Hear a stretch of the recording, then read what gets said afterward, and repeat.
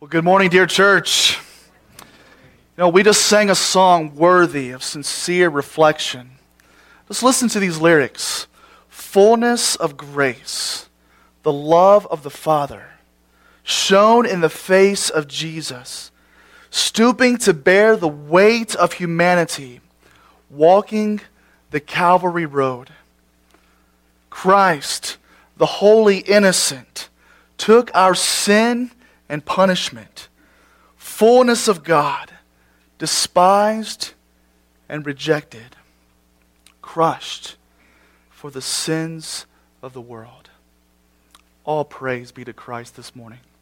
It is staggering to me that week in and week out, the Lord allows us to assemble for the sake of making much of the precious and mighty name of Jesus.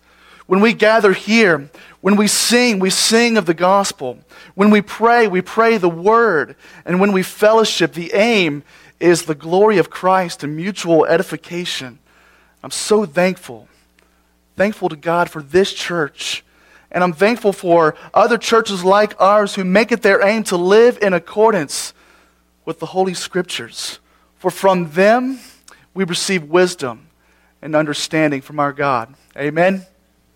Let us stand together and open our Bibles to 2 John this morning. We will read this brief letter in its entirety with an emphasis this morning on verses 4 through 6. And after we read, we will ask the Lord's blessing on our time together. 2 John, beginning at verse 1. The elder to the elect lady and her children, whom I love in truth, and not only I, but also all who know the truth, because of the truth that abides in us and will be with us forever. Grace, mercy, and peace will be with us from God the Father and from Jesus Christ, the Father's Son, in truth and love. I rejoice greatly to find some of your children walking in the truth, just as we were commanded by the Father. And now I ask you, dear lady, not as though I were writing you a new commandment, but the one we have had from the beginning, that we love one another.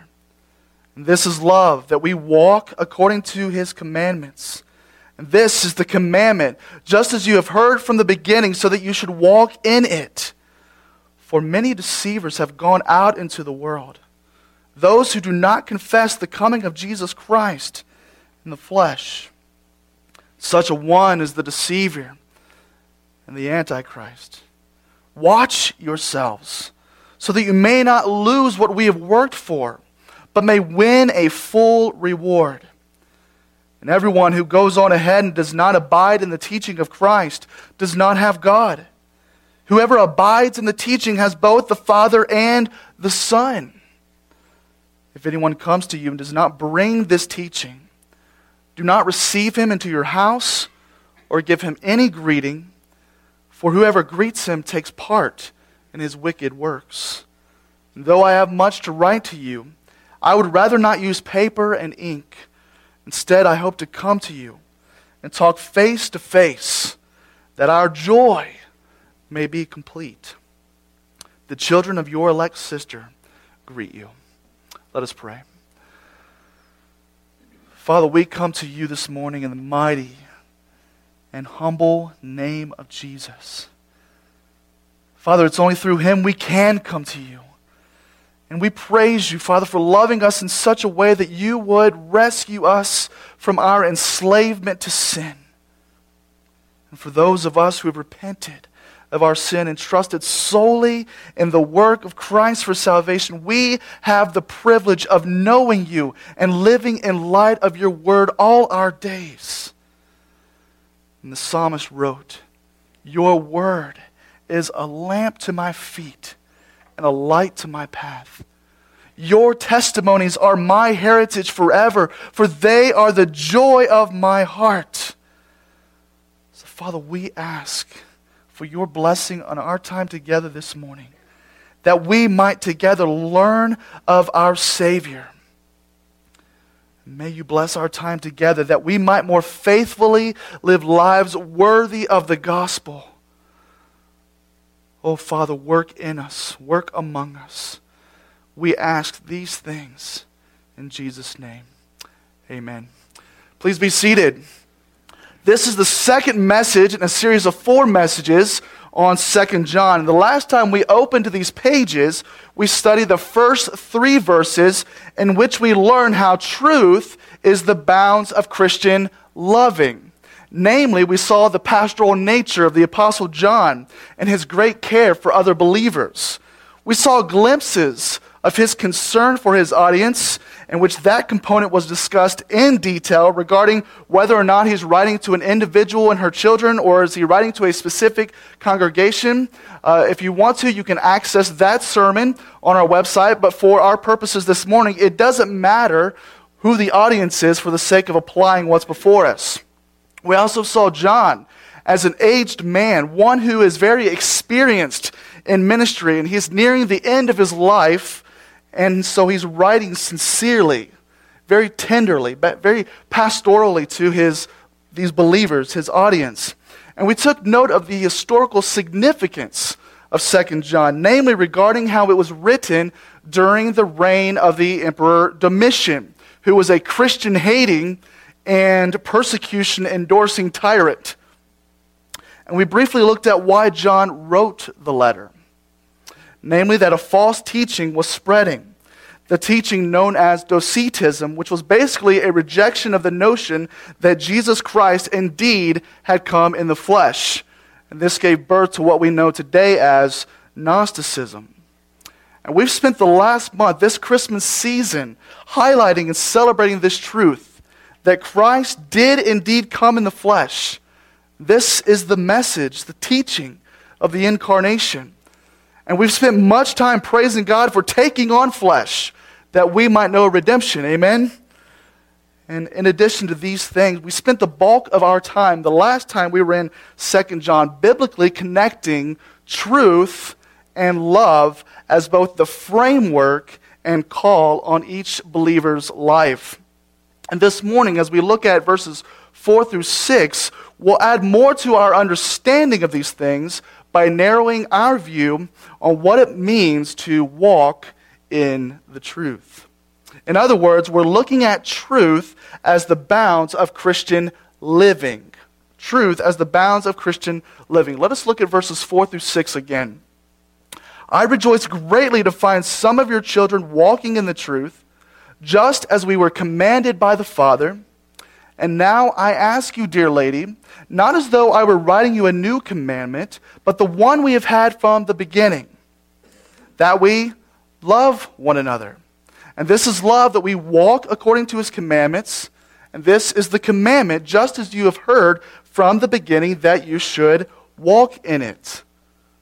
Let us focus on verse 4. There are basically 3 points. The first being that of great rejoicing. Great rejoicing. John rejoices that some of his audience is walking in the truth. And we'll define that in just a bit. But what I want us to see here briefly is that John gets very excited when other people mature in the Lord. And I long, as a pastor, to have more of John's shepherding heart. He is so tender when he speaks of truth. And he is so excited when other people are understanding things of the Lord and walking in light of the things they understand. And he, in my mind, is the epitome of living out the humility of Christ. In fact, in 3 John, verse 4, he writes, I have no greater joy than to hear that my children are walking in the truth. Church, what brings you great joy when it comes to the life of the church? As a pastor, I love assembling ourselves together to stir up one another to love and good works. I love that. I love singing together. I love praying together. I love hearing the Word of God and responding to the Word of God together. But I have to say, like John, I get very excited when I hear stories of other people maturing, growing in their faith. That excites me. And I'm excited this morning that in God's providence, He has landed this message at the end of the year, which is a time when many people take stock of what happened over the past year and prepare to make improvements going into the next year. And I think if we slowed down for a minute and thought about what God has done among us this past year, we would rejoice at these things. A young lady in our congregation has been and is being trained to take the gospel to a foreign land, sharing both the mercy and truth of our Lord. That should excite us. Amen? A young man here surrendered his life to Christ in the midst of a very difficult circumstance. That should excite us. Amen. The Lord has moved us as a church body to consider purchasing a new property. Yet, our main emphasis has been on unity and the necessity of spiritual growth over numbers and stuff. Amen. Many people have been and are being trained for the work of ministry here. And some of our young people are taking more ownership of their faith and committing themselves to membership here at Providence, longing, desiring biblical accountability and mentoring. These things should excite us. We should rejoice at these things. And these are just a few examples of how the Lord is helping us grow in the likeness of Christ here at Providence. So with John, I would encourage us often to consider the many reasons we have to rejoice greatly when others mature in the Lord. So John tells us that he rejoices greatly, and he tells us why he rejoices. It's because some of his audience is walking in the truth. Well, what does he mean by that? What he means is that there are those living their lives in such a way that reflects they have an understanding of truth and the motivation to live in light of it. Walking is simply a term synonymous with living, conducting one's life. Colossians 2, 6 through 7 tells us, "Therefore, as you received Christ Jesus the Lord, so walk in him, rooted and built up in him and established in the faith, just as you were taught, abounding in thanksgiving." In my last sermon on 2 John, the first 3 verses, I said these things about truth. Truth is rooted in the nature of God. God cannot lie. Truth is the body of Christian belief. Truth is found in the Scriptures, which are profitable for our spiritual growth. And truth is the sphere in which believers express the affections of Christ to one another in various ways with the primary aim to build up, that all may become more mature in the likeness of Christ. And consider these scriptures on truth.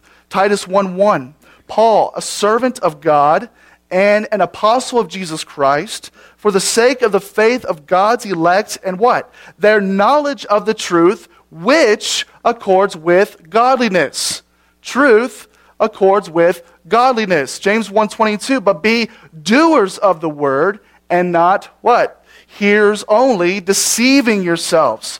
We need to see this morning that truth demands movement. Truth demands movement. One commentator wrote this: walking in the truth indicates that truth is both what we believe and how we live. It is doctrine and duty, creed and conduct. So what can we say about walking in the truth this morning? And I'd like to help us develop a more thorough biblical understanding of this concept using the writings of John himself and also leaning on the writings of the Apostle Paul. And in my opinion, and out of my research and my study, out of all the New Testament writers, these two men are most intent on developing this reality, this concept of walking in the truth. And this is also where your sermon notes begin. So first, let us understand that walking entails submission. Walking entails submission. In John's Gospel, chapter 8, verse 12, John writes of Jesus saying, "I am the light of the world. Whoever follows me will not walk in darkness, but will have the light of life." In 1 John 1, 5 through 10, John proclaims, "This is the message we have heard from him and proclaim to you, that God is light, and in him is no darkness at all. If we say we have fellowship with him while we walk in darkness, we lie. We do not practice the truth. But if we walk in the light as he is in the light, we have fellowship with one another, and the blood of Jesus, his Son, cleanses us from all sin. If we say we have no sin, we deceive ourselves, The truth is not in us. If we confess our sins, he is faithful and just to forgive us our sins and to cleanse us from all unrighteousness. Hallelujah. If we say we have not sinned, we make him a liar, and his word is not in us. Still yet in 1 John chapter 2, verse 6, he tells us that whoever says he abides in Jesus ought to walk in the same way in which he walked. Well, how did Jesus walk? Well, I think John chapter 6, verse 38 provides a very satisfactory answer. Here's what it says. Jesus said, I have come down from heaven not to do my own will, but the will of him who sent me. And we need to take very seriously, just a few pages later in John 15, what John writes, namely that we can do nothing apart from abiding in Jesus, trusting and obeying his ways. Our marching orders are to submit to the Lord's will. He knows what is best for us. He knows how best to equip us for fruitful and effective service in the ministry of his kingdom. And by the way, let us not forget our call to submit to one another as believers out of reverence for Christ. We find that in Ephesians 5:21. As Jesus submitted fully to the will of the Father, becoming even obedient to the point of death, so must we submit to the commands of our Savior. And submission stems from humility. And humility is what we need to be effective in the service of our King. Amen? So not only does walking entail submission, but second, let us understand that we walk as new creations in Christ. We walk, we live as new creations in Christ. We believers are those Ezekiel writes about in Ezekiel chapter 36, verses 26 and 27, when he records the Lord saying, I will give you a new heart, and a new spirit I will put within you. And I will remove the heart of stone from your flesh, and I will give you a heart of flesh. And I will put my spirit within you and cause you to what? Walk in my statutes and be careful to obey my rules. We believers have been given a new heart. The Spirit of the Almighty God has been put in us, enabling us, giving us the desire to want to obey, to live in light of his truth. And just for a moment, bask in the glory of these verses penned by the Apostle Paul. Romans 6:4, write these down. We were buried therefore with him by baptism into death, in order that just as Christ was raised from the dead by the glory of the Father, we too might walk in newness of life. How about Ephesians 2:22, or 2:2 rather? And you were dead. You were dead in the trespasses and sins in which you once walked, following the course of this world, following the prince of the power of the air, the spirit that is now at work in the sons of disobedience. Colossians 3:7, in various sins you too once walked when you were living in them. Ephesians 2:10, for we are his workmanship, created in Christ Jesus for good works, which God prepared beforehand, that we should walk in them. 2 Corinthians 5:17, therefore, if anyone is in Christ, he is a new creation. The old has passed away, and behold, the new has come. The Father has given us believers new life in Christ through the Spirit. And because of this, we not only get to live in obedience, humbly submitting ourselves to the Father's will, but we want to. It is a privilege. It's an honor. We were created in Christ Jesus to live out a distinct reality to the glory of his holy name. Amen. This means we must walk with an agenda to kill sin. And that's the next item in your notes. We must walk with an agenda to kill sin. God's new creations in Christ have both the desire and ability to consider themselves dead to sin and alive to Christ. They have the desire to cooperate with God and putting off unrighteousness, to cast off remaining sin. And believers are those who, according to Romans 8:4, walk not according to the flesh, but according to the Spirit. What about Galatians 5:16 and 17, where Paul tells us, "But I say, walk by the Spirit, and you will not gratify the desires of the flesh. For the desires of the flesh are against the Spirit, and the desires of the Spirit are against the flesh. These are opposed to each other to keep you from doing the things you want to do." My friends, we need to understand that there is a very, very real war between the flesh and the Spirit. So let us not downplay that struggle, but let us also not neglect our command to fight against sin, to walk in the Spirit. God has given us the grace and desire to kill sin. Listen to Colossians 2, verse 5. Believers are to put to death, therefore, what is earthly in them, sexual immorality, impurity, passion, evil desire, covetousness, which is idolatry. John Owen is often quoted for saying, "Be killing sin, or what? It will be killing you." How true. How true that is. But he's also credited with these words, "Let no man think to kill sin with few, easy, or gentle strokes. He who hath once smitten a serpent, if he follow not on his blow until it be slain, may repent that he ever began the quarrel. And so he who undertakes to deal with sin and pursues it not constantly to the death."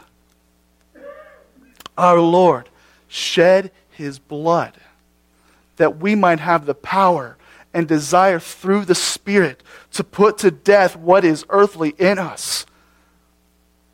Feel the weight of that. If our conduct does not align with the truths of God's word, we must abandon our allegiance to whatever sins deceive us and return to our only hope for killing sin, the Lord Jesus Christ. So, friend, are you fighting a war with sexual sin? It's time to kill it. Do you struggle with sinful anger? It's time to kill it. Do you struggle with issues of sins, of idolatry and materialism, etc.? Guess what? It's time to kill it. Pride of various types, whether it be fear of man, people-pleasing, self-sufficiency, it's time to kill it. We are new creations in Christ with this agenda to kill sin, to cast off that which is earthly in us. We must walk by the Spirit. This is walking in the truth. And we can only do this as new creations in Christ. We must understand that any other attempt to cast off sin, it has to be viewed as blasphemous, because we can do nothing apart from abiding in our Lord. Anything else is just behavior modification and will not last. We must abide so that we might fight. Amen. And the flip side of this coin then is cultivating godliness. We walk with an agenda to cultivate godliness. Listen to these marching orders inspired by the Holy Spirit and penned by the Apostle Paul, Romans 13 through 14.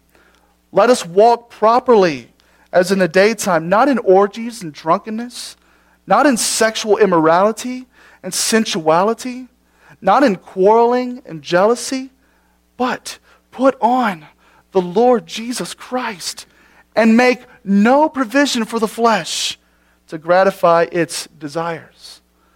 Ephesians chapter 5, verses 1 and 2. Be imitators of God as beloved children. Walk in love as Christ loved us and gave himself up for us, a fragrant offering and sacrifice to God. Ephesians 5, 8 and 10. At one time you were darkness, but now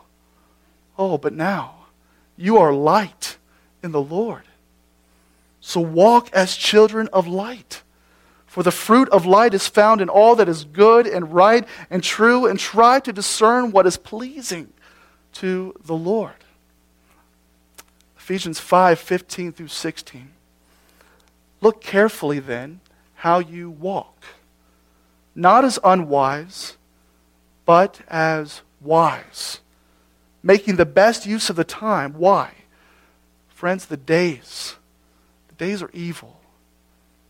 We must be wise.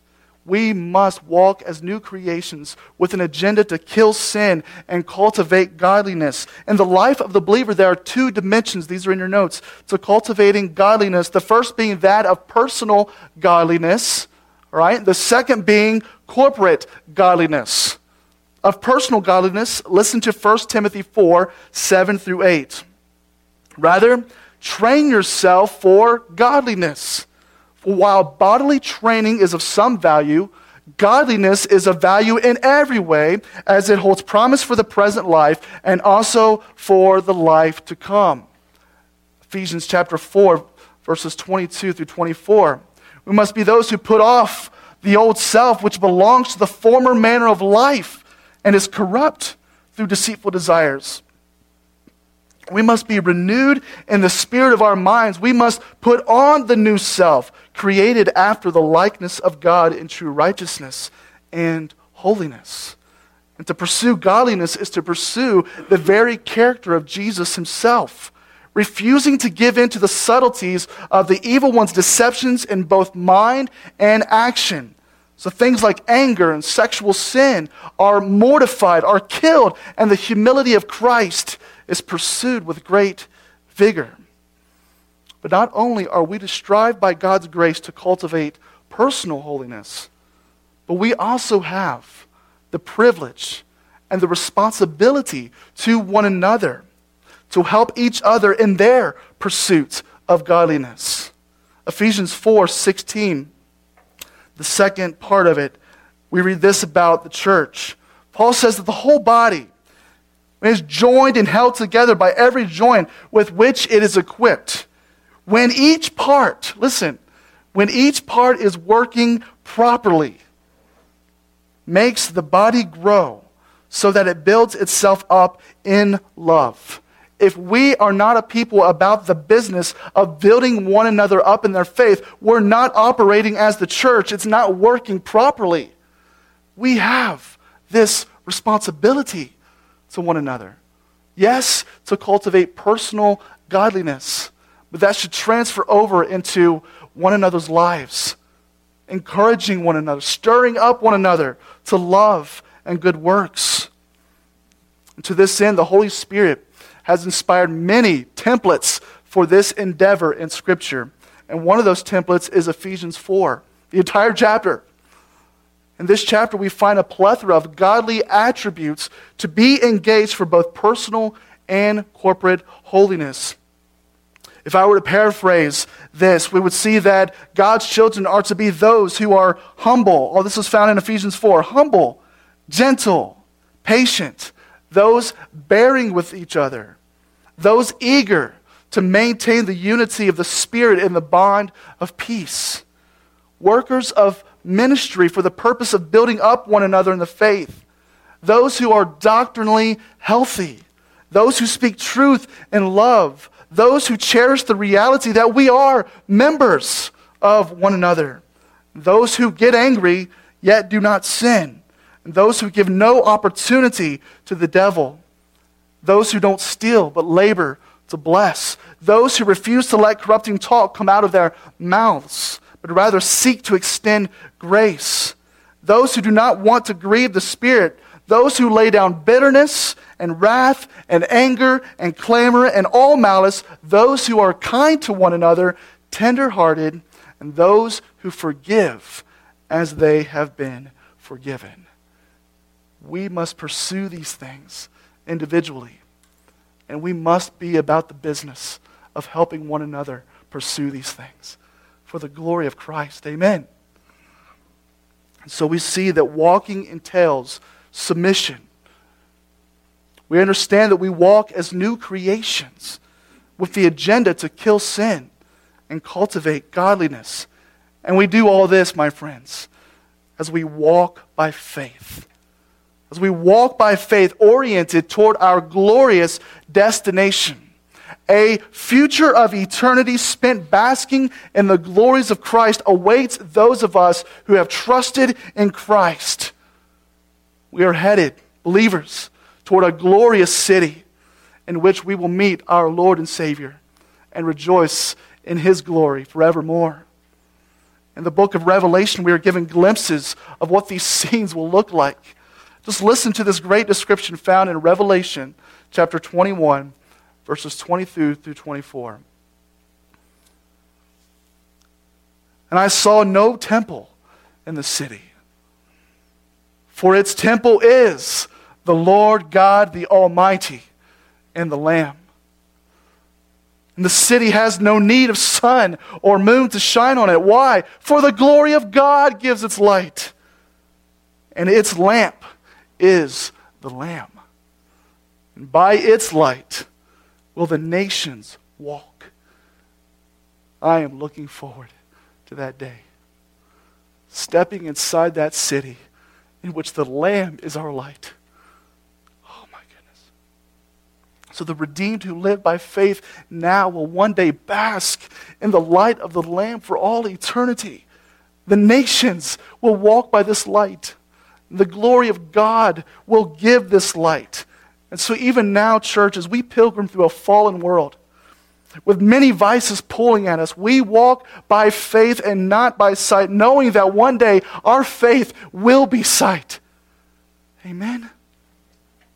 2 Corinthians 5:7, for we walk by faith and not by sight. Hebrews 11:1, now faith is the assurance of things hoped for, the conviction of things not seen. We await a glorious future of beholding our Savior forever, worshiping Him forever, living in light of the light with no end, no pain, no sorrow, just glory, just Jesus.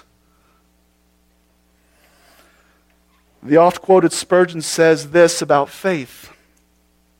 This is faith. Receiving the truth about Christ, first knowing it to be true, and then acting upon that belief. Friends, let future glory motivate us to present obedience. There is coming a great day. A great reward awaits us. A day in which there will be no more tears. They will be wiped away. And we will smile for eternity, seeing our Lord face to face. So may our faith be firm. May our faith be active. And John says he rejoices greatly that there are believers living in accordance with the truth. And he then states as a third component, just as we were commanded by the Father. We find ourselves now back in 2 John verse 4. This is the third part of verse 4. Just as we were commanded by the Father. And this command is not referring to the law of Moses or law-keeping, but rather divine ordinances received and passed along by Jesus. In John 12:49, Jesus says, I have not spoken on my own authority, but the Father who sent me has Himself given me a command, what to say, what to speak. John 14:31, Jesus says, I do as the Father has commanded me, so that the world may know that I love the Father. Just like John's initial audience, we have received the command to walk in truth from the Father through the mouthpiece of the Son. And this is important because John, in 2 John, is warning against those who are attempting to teach a false doctrine that Jesus had not really come in the flesh. So John is helping his audience understand supreme authority as to be convinced of the deity of the Son so that they would live in light of such truth, fighting against erroneous teaching. And Lord willing, during our next time in 2 John, we will spend time examining the importance of walking in truth as a means to wage war against modern heresies, false religions, and moral relativity. But for now, let us look briefly at verses 5 and 6 of 2 John. And now I ask you, dear lady, not as though I were writing you a new commandment, but the one we had from the beginning, that we love one another. And this is love, that we walk according to his commandments. This is the commandment, just as you have heard from the beginning, so that you should walk in it. Notice John's tender address there in verse 5. He doesn't say, now I command you, dear lady, that we must love one another. His audience knows that command to be true. But he simply states, I ask you. I love the tender nature of John's pastoral ministry. Let us love one another. And this is our last point this morning. We must walk in love, reflecting the character and affections of our Lord Jesus Christ. We must walk in love. One commentator wrote, truth is the framework, the principle that guides and gives genuine meaning to the expression of love. This command to love find its origin in the nature and delight of God. We could go back to Deuteronomy chapter 6, verse 5, and see these words, you shall love the Lord your God with all your heart, and with all your soul, and with all your might. And this translates into the New Testament teaching as Jesus responds to a skeptic lawyer in Matthew 22, 35 through 40. The lawyer comes to ask him a question to test him. He says, teacher, which is the great commandment in the law? What did Jesus say? You shall love the Lord your God with all your heart, with all your soul, with all your mind. This is the great and first commandment. A second is like it. You shall love your neighbor as yourself. On these two commandments depend all the law and the prophets.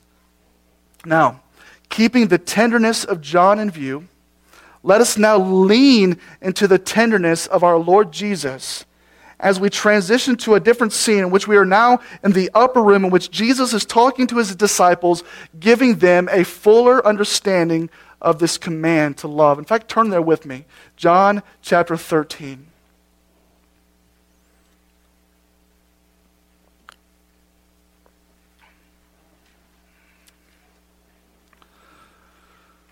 The weight of the cross is soon to come, and Jesus is with his disciples. And we read in verse 33 through 35, him saying to his disciples, his children in the faith, yet a little while I am with you. You will seek me, and just as I said to the Jews, so now I also say to you, where I am going, you cannot come. But a new commandment I give to you, that you love one another. Just as I have loved you, you also are to love one another. Why is this so important? Well, here it is. By this, all people will know that you are my disciples, if you have love for one another. If we turn over a few pages to John 15, verses 12 and 13, we read these words. This is my commandment, that you love one another as I have loved you. Greater love has no one than this, that someone laid down his life for his friends. Let us not forget the command in Ephesians 25 for husbands to love their wives. Why is that important? Well, Christ loved the church and gave himself for her. So we must walk in this command to love, having truth as its framework and Jesus Christ as our supreme example. Amen. So let us consider for a moment one of the greatest passages, in my opinion, on love, that being 1 Corinthians chapter 13, verses 4 through 8. Turn there. And as we read through these attributes of love, consider with me how Jesus perfectly exhibited each point. When you hear these attributes of love, think of Jesus' dealings with those ignorant of truth, his patience with them. Think of his tenderness in correcting the Samaritan woman's understanding, her view of worship. Think of his tenderness in forgiving the woman caught in adultery. Think of his tenderness in dealing with those disciples who struggled with doubt. Think of his tenderness as he washed his disciples' feet. And think of his tenderness and resolve in dying on a cross that we, the unlovable, might be reconciled to God. 1 Corinthians 13, 4 through 8. Love is patient. Love is kind. Love does not envy or boast. Love is not arrogant. Love is not rude. Love does not insist on its own way. Love is not irritable or resentful. Love does not rejoice at wrongdoing. Love rejoices with the truth, and love bears all things, and love believes all things, and love hopes all things. Love endures all things. Love never ends. Truth and love are divinely inseparable. This is what our love should look like for one another. Earlier, we briefly looked back at 2019, and we saw some of the glorious things the Lord is doing among our congregation. But now, let us turn a corner and look ahead to the year 2020, Lord willing, if it comes, with our call to love in mind. And around this time of year, there are many attempts to make resolutions, amen?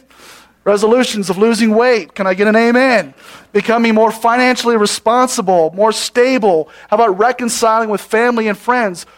All these things are good. All right? We should want to conduct our lives in a way that brings glory to God in everything we do. Let us, however, not lose sight of this great commandment to love.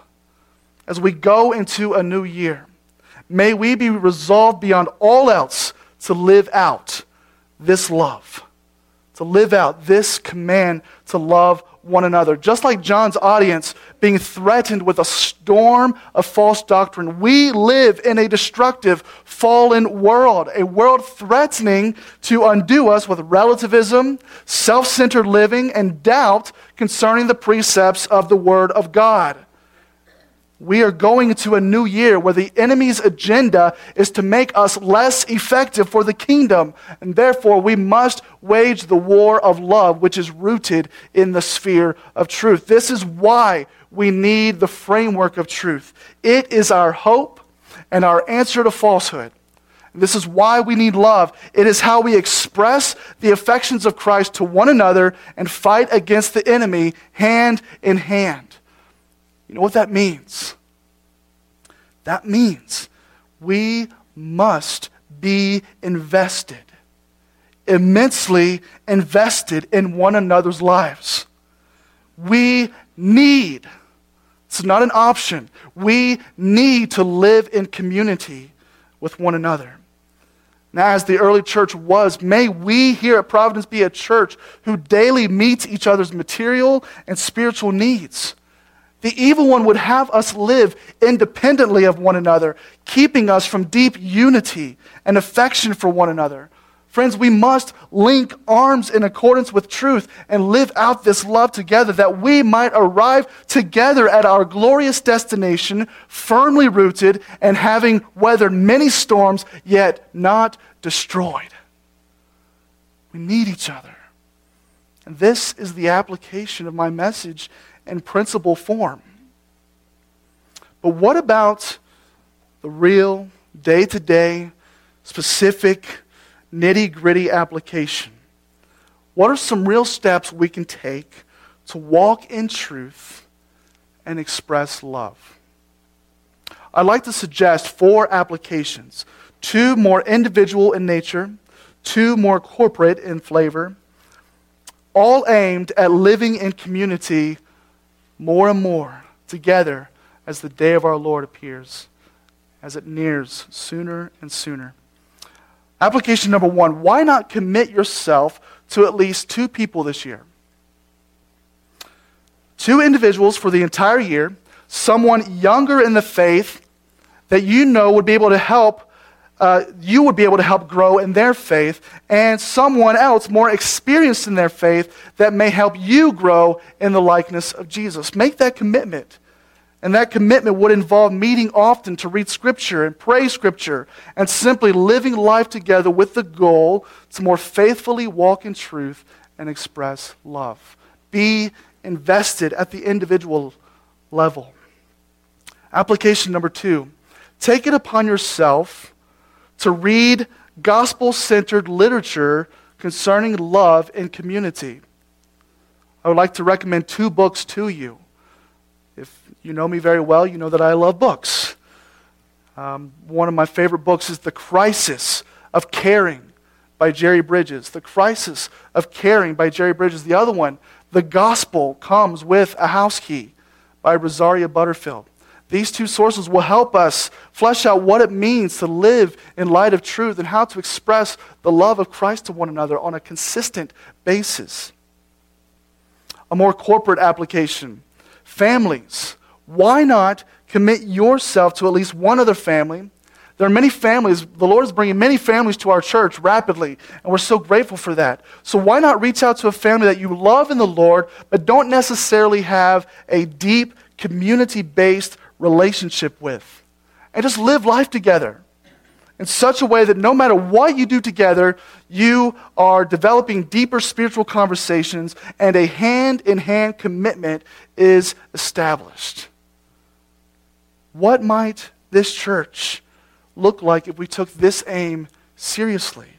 What deep relationships would be fostered, and what maturity in Christ would be evident among us if we took this aim to live in community more seriously? And I will say this, these things are happening in our church. Praise be to God for that. But Paul reminds people often, as you are doing these things, these good things, do so more and more and more. We must not give up. The more I serve as a pastor here at Providence, and the more I grow in my own faith, I realize more acutely how much I need the church. We need to feel the weight of how much we need each other. Who knows what 2020 will bring? We don't know. God does.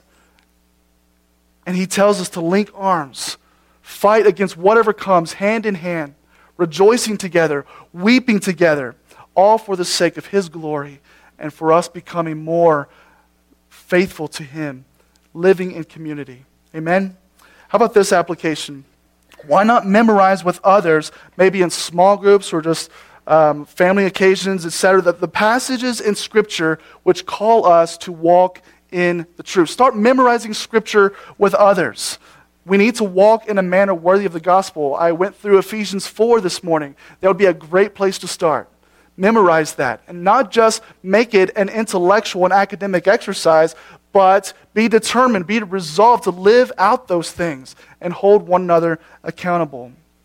Jerry Bridges wrote this: "We must grasp the idea that fellowship means belonging to one another in the body of Christ, along with all the privileges and responsibilities that such a relationship entails." So church, may 2020 be a year of growth in love for the Lord Jesus and one another. I'll close with another word from John Owen, and then a brief passage from the Apostle Paul, that being Titus 3:3-8. John Owen wrote, "Love is the fountain of all duties towards God and man. the basis of all rules that concern the saints, the bond of communion, the fulfilling of the law, the advancement of the honor of the Lord Jesus, and the glory of the gospel. Titus 3:3-8. For we ourselves were once foolish, disobedient, led astray, slaves to various passions and pleasures, passing our days in malice and envy, hated by others and hating one another. But when the goodness and loving kindness of God our Savior appeared, what happened?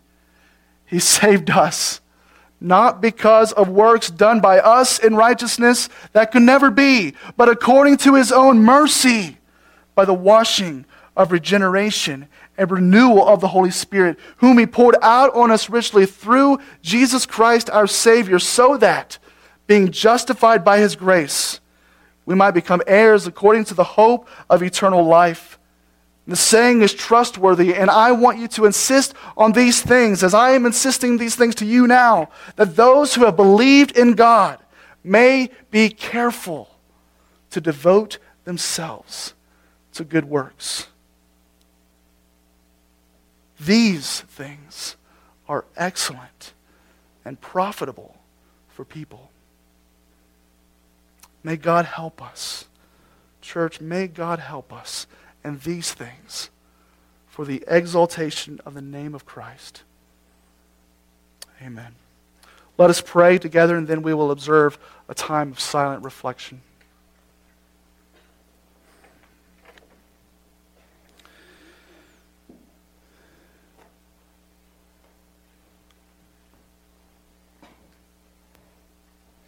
Father, you have told us that the world will know that we belong to you, that we are your disciples, if we have love for one another. So, Father, grant us mercy that we might understand more fully what that means and how to apply it in everyday life. Help us submit ourselves to you, knowing that we are new creations in Christ. And I speak of those who have repented of their sin and trusted solely in the work of Christ for salvation. Father, those individuals, those of us who are new creations in Christ, we walk with the agenda to kill sin and to cultivate personal and corporate godliness. Oh, Father, we are those who walk by faith, looking ahead to a glorious future. Father, we are those who are called to walk in love as our Savior walked in love. Father, could it be that there are those here this morning who know nothing of the holiness of God, who have not seen the weight and sinfulness, the darkness, the blackness of their sin before this holy God? Oh, Father, I pray that if there is one here this morning who does not know you as Lord and Savior, Father, I pray that you would reveal their sin to them. Bring them under the conviction of their sin, that they might see that their only hope of rescue is the Lord Jesus Christ and His finished work. And Father, as you deal with men, I pray that these individuals would reach out to those of us in the room who have tasted and seen that the Lord is good. And they would ask us questions about the gospel, about this glorious Savior. And Father, I pray that today would be the day of salvation for someone here. And Father, for the rest of us, may we trust you. May we obey you. May we live in the sphere of truth. And in doing so, help us love. For the sake of Jesus' name, amen.